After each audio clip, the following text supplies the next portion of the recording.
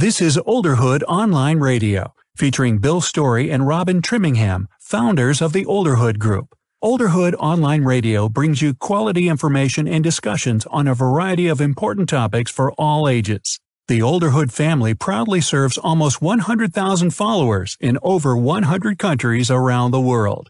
Now, here are your hosts for today's show. Welcome to 10 Minutes with Robin and Amodi. Today, I'm chatting with Amodi Niabongo, Olderhood Senior Advisor, and our topic is preparing for change. Amodi, I know this is one of your favorite subjects.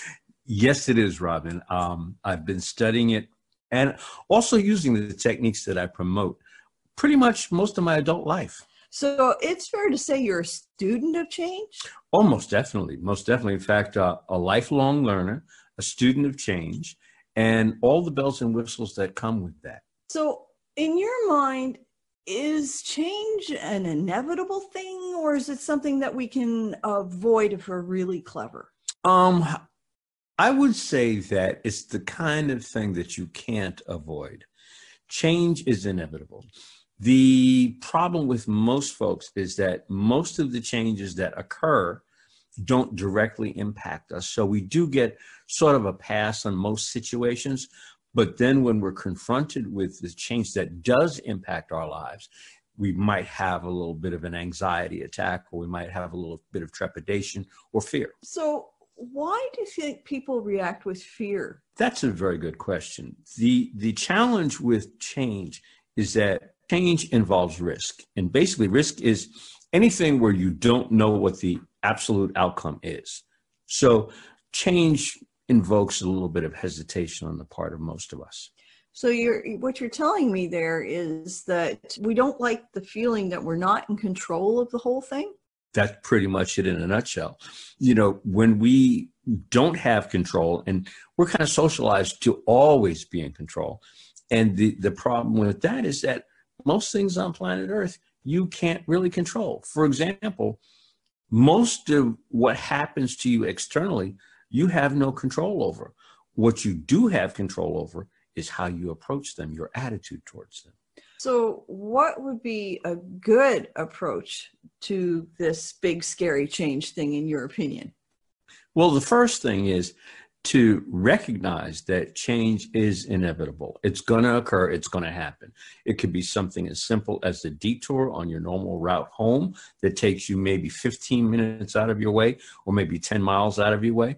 Or it could be something that might be life-changing, like the passing of a spouse, or maybe, the change in a job. You might be downsized. So once you start thinking about the what ifs, you can start to prepare. Have you ever had the idea that sometimes when you're being led in another direction, instead of like being all afraid of the whole thing, you might consider asking yourself, why is it that I'm being led in this direction? That's interesting. Most of my adult life, I've kind of been on a journey, and I would just... For sake of argument, I might be at a social gathering, I might be at a concert, I might be in the park meditating, and something will come along to catch my attention. I learned early in life that most times these are some of the things that help you move to that next level by taking a good look at what the distraction is. And this is a distraction in the positive sense, not a distraction in the negative sense. But for example, you go into a bookstore and you just happen to turn down the aisle you never turn down, and you see a book, and they say don't judge a book by its cover, but sometimes things speak to you at your inner core, at your basic level. Honor that. Pick up that book. See what it's about, because there might be something in there for you. That's kind of how we approach it when we're looking at change to get started. You and I are both big believers that life is a journey, and I've had experiences just like you're describing. I can completely relate to this. Do you think that life is very, very random, or do you think that we are sort of being led in our journey? I'm a believer that it's a combination of both, because you have to be open to what comes on your radar, so to say, but you also have to have a plan. You also have to have an idea of where you want to be, where you'd like to be, What is it that brings you joy? When you understand what brings you joy, when you understand what kind of or what type of person you are, that helps the journey along. Now, you may not be able to tick off the boxes 10 out of 10 in terms of this is what I've done, this is what I'm going to do, blah, blah, blah. What happens is if you're in that 50 percentile, 60 percentile, where most of the things that you set out to do, you do accomplish, then you have a track record of embracing change. So when we're going through changes in our journey, how much do you think that luck factors into the whole thing? First off, I believe there's a certain segment of society that they're just born lucky. The problem is that most of us regular folk, we're not born lucky. I think what happens is sometimes we are lucky per se, but luck favors those who are prepared. You know, that's an interesting that you should say that. There's an ancient Chinese proverb that says chance favors the prepared. Exactly. You know, for example, you know, when you're going to school, you prepare for the exam. When you're on the job, you prepare for the project. If you're going for your driver's license, you got to take the written test, and you might have to take an eye exam, and then you take the road test, which prepares you, you know, or rather you take driving lessons to prepare you for the road test. And the road test is where you show and bring all of your skill sets together. Life is just one big old road test. I love that. I'm going to use that. In fact, I like that. Yes, life is one big road test. And if you embrace it as that, because most folks do pass their driver's test, when you look at your successes versus your failures and you concentrate on your successes, that boosts you towards taking on more challenges. And the challenge that we face in life is that the challenges don't really remain the same. They kind of grow in intensity over a period of time.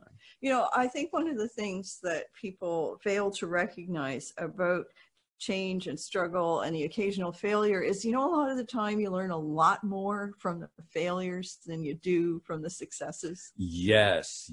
And it's interesting because, you know, they talk about how Thomas Alva Edison invented 9,999 ways of how not to invent a light bulb. Then when he hit the 10,000th, that's when he got the light bulb. So he learned a lot in the process. Exactly. You know, and I think that, you know, along with embracing change, you have to embrace the idea of becoming a lifelong learner.